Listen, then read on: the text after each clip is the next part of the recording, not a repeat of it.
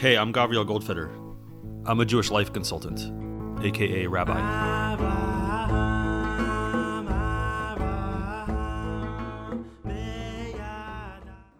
It's terrifying how quickly the human story in the Torah descends into murder, and not just murder, fratricide.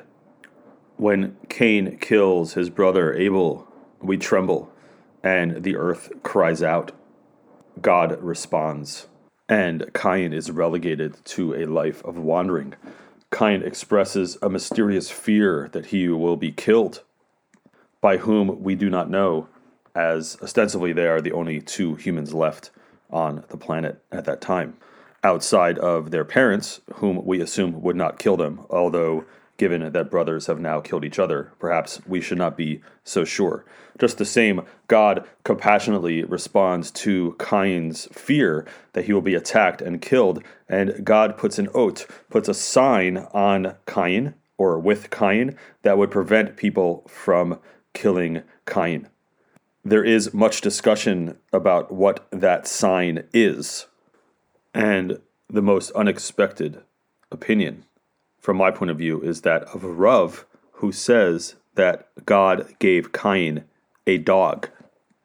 That was the sign that Kayin had. And not just any dog, but this was his own brother's dog. Remember that Hevel was a shepherd. So Kayin was now given Hevel's sheepdog as a sign. The very same dog that would protect Hevel's sheep from attackers would now protect Kayin from attackers. Rabbi Moshe Sofer, the Khatam Sofer, comments on this, that this sign worked internally on Kayin and was intended to remind Kayin of the character trait of loyalty, the very trait that Kayin did not have towards his brother is the very trait that this dog would have toward him and would constantly teach him and remind him of his insufficiency in that area. The word for loyalty in Hebrew is ne'emanut, which obviously shares a root with the word emunah, faith, implying that ne'emanut, loyalty, shares a quality with faith of not knowing. I am loyal to someone or something when I am given reason to not be loyal to that person, and then I express my loyalty. Similar to believing, I believe in something or in someone when I cannot directly see or understand directly what it is that's benefiting me or that is working for me within the context of this relationship.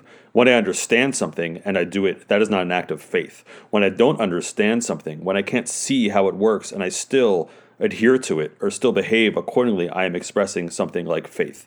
So an act of loyalty that one friend has to another would come at a time when I'm challenged to express that loyalty, when I'm not motivated to express it, and when I'm not motivated to act in a way that is tit for tat or quid pro quo in response to something that this person has done. It is specifically at a time when I'm not able to do that, when I don't know why this person acted the way they did, when I've lost sight of the purpose, when there doesn't seem to be any common commitment to certain values. Those are the moments when loyalty is going to kick in.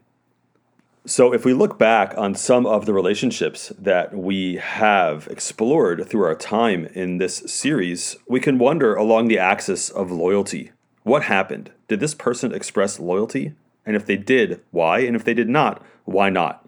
I think first and foremost of Reish Lakish and Rabbi Yochanan. Remember that Reish Lakish was a bandit or a pirate, and Rabbi Yochanan promised him Rabbi Yochanan's sister in marriage if Reish Lakish would become a scholar and a rabbi, which Reish Lakish did, and they had this tense but functional relationship in which they were able to learn much from and with each other until a certain point, when the gap between them suddenly becomes explicit and they are arguing about the point at which a weapon, a spear or a sword is finished so that it can now be subject to ritual impurity. And Rabbi Yochanan says one thing, and Reish Lakish says another thing. And Rabbi Yochanan says to Reish Lakish, well, a thief knows his trade. And Reish Lakish says, well, what have you done for me? I was a king then and I'm a king now, and what difference does it make? At that point, they split. Rabbi Yochanan becomes despondent. Reish Lakish becomes despondent because Rabbi Yochanan is despondent. Reish Lakish starts to become ill. Reish Lakish's wife, which is Rabbi Yochanan's sister, goes to Rabbi Yochanan and says, "Please pray for my husband. I don't want to be a widow." And Rabbi Yochanan says, "Don't worry, I'll take care of you." And Reish Lakish's wife, Rabbi Yochanan's sister, says, "I don't want my kids to be orphans." And he says, "Well, God takes care of orphans, so don't worry." And then Reish Lakish dies. Where is Rabbi Yochanan's loyalty in that situation? Why doesn't he compensate for this lack of understanding about Reish Lakish's motives or his attitude at that time with this thing called loyalty, which allows him to step beyond?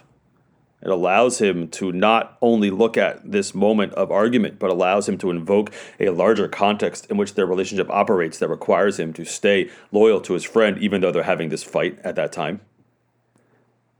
And on the other hand, we see Chira, Yehuda's friend. Remember, Yehuda went and he saw a prostitute, which happened to be his own daughter-in-law, and he left his driver's license with her because he didn't have a sheep that he was going to pay her for her services at that time, or a goat. And when it comes time the next day to send the goat, he sends it with his friend Chira. Chira is loyal. Why? Remember Job's friends, the 3 friends who come to see him. They stick with him even though he is pushing them and challenging their theology and their assumptions about why he might be suffering. They stay together. They remain friends. They argue. Why are they loyal to Eov at that time? These stories taken together and other similar stories must be teaching us something important about loyalty. And one thing they're telling us is that we are not and should not be expected to and ought not be loyal to everyone simply because we know them. There must be some line or some distinction that allows us to say, these are the people to whom I should be loyal, and these are the people to whom I need not be loyal, or ought not to be loyal. So in order to figure out the pattern, we can look at a word that is associated with the word ne'emanut, which is loyalty, and we see it, interestingly enough, in the blessing that we say when we see a rainbow. And for reasons I don't want to go into right now, there is a sense of possible or potential catastrophe that attends the seeing of a rainbow, meaning that God is signaling by putting a rainbow in the sky that God wanted to destroy the world, like God destroyed the world at the time of Noah and the flood, and God remembered the covenant that we have and therefore did not destroy the world. And the blessing we say is, Baruch atah Hashem Elokeinu melech haolam, blessed are you, God, our God, ruler of the world, Zochar Habrit, who remembers the covenant, V'ne'eman bevrito, and is loyal or is faithful in that covenant, V'kayam b'ma'amaro, and fulfills God's word. This idea of ne'eman bevrito, loyal in the context of a covenant. We are loyal or are expected to be loyal in the context of a relationship in which there is a covenant, there is a brit. Once a brit has been established, we are expected to adhere to it, pretty much at all costs. In fact, we might not even be being loyal to each other. It might be that we are being loyal to the brit, to the covenant that we have between us. Covenant goes beyond friendship. It creates a sacred framework of agreement between people that is essentially inviolate. Unless, of course, one of the people leaves the covenant or violates the principles and assumptions that characterize that covenant. And it may well be that when Rabbi Yochanan saw Reish Lakish and heard his statement, "What have you done for me? I was a king then, and I'm a king now, and it doesn't make any difference to me that I've learned Torah. I was a king, and I am a king." And when Rabbi Yochanan heard that, he may have heard that Reish Lakish wasn't really participating in the covenant anymore.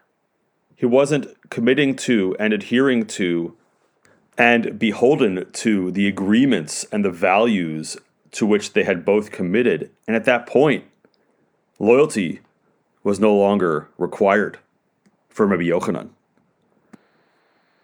So we have this category of behavior and this set of values, which is called, in our tradition, Shmirat Habrit, which is the protection of or the keeping of the covenant, or Tikkun Habrit, the rectification of the covenant. And it is talked about, especially in the writings of Rabbi Nachman, as characterizing holy, intentional, careful participation in relationship with other human beings. It often has sexual connotations, meaning that a person is maintaining sexual sanctity. But what makes it interesting is that this is an idea of maintaining holy sexuality and, by extension, holy relationship, not necessarily or only because of my relationship with this person, but because of my relationship with God. Tikkun HaBrit, the rectification of the covenant, or Shmirat HaBrit, the protection or the keeping of the covenant, is, in the sense, a relationship between three parties. There is me, and there is the person, and there is God. And my ability to maintain my relationship with this person and to maintain the sanctity of my relationship with this person, with all of the boundaries and all of the loyalties that are expected to attend that relationship, comes because of that third party in the relationship, which is my relationship with God. Even when I don't feel towards you what I would have to feel towards you in order to want to act in accordance with what you want from me, I still just the same do so and act loyally because I have a commitment to God. So even if I'm angry at you because I still want to serve God, I therefore act in accordance with the values of loyalty, though I might not be feeling it at this time. We see one of the best examples of this, and the first person in the Torah who is tested with the challenges of Brit, with the challenges of covenant and keeping the covenant, in the person of Yosef. Remember that Yosef has been sold down to Egypt, and he was bought by Potiphar, one of Pharaoh's ministers. Potiphar's wife had taken a liking to Yosef, and she said to him, Shichva imi, lay with me. And Yosef's response is interesting. Vayima'en, he refused. Vayomer el eshet Adonav, and he said to his wife's master, Hein Adoni lo yada'iti ma babayit, my master doesn't even know what's with me in the house, meaning my master has left everything in my hands. V'cho asher yesh lo natan biyadi, he's given everything over to my control. He trusts me completely. Enenu gadol babayit hazeh mimeni, there's no one greater in this house than me. I am the top servant. V'lo chasach mimeni me'uma, and he has not withheld anything from me, ki imotach, except you, his wife. Basher at ishto, because you're his wife. How can I do this evil thing? And I would be sinning to God. Does Yosef feel loyalty to his master Potiphar? Perhaps. Should he? Perhaps. But what really moves Yosef at this time is the fear that he'll be violating a vertical covenant and not a horizontal covenant. He'll be violating a principle, a value that he has, a commitment to God that he has, a commitment to holiness and to sanctity that he has, which has very little, if anything, to do with this woman, Potiphar's wife, or with this man, Potiphar, who is his master. Yosef's commitment is vertical, it's above. And that is something that demands his loyalty, regardless of who the human beings are who are participating in the terrestrial version of that covenant. Why is it that Yosef is loyal to God in the context of Potiphar and his wife, people with whom Yosef does not share a filial covenant, and yet Rabbi Yochanan does not maintain loyalty to Reish Lakish? This is a question that has to be explored. With whom should we have this covenant? With whom is this covenant expressed? What is over the line? What behaviors would justify leaving that covenant and the duties and the loyalty that it demands? These are questions that need to be explored.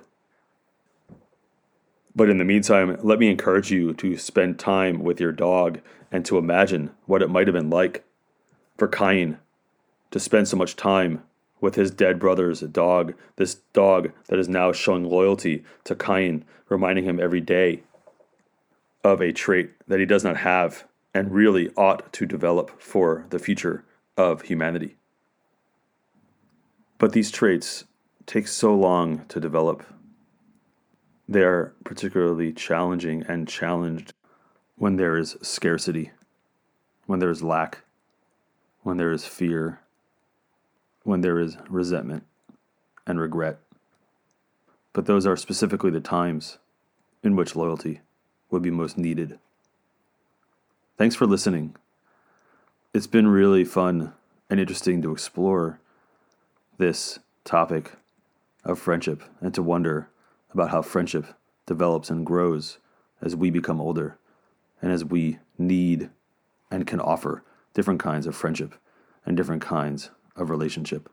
I hope it's been interesting and informative and nourishing for you as well.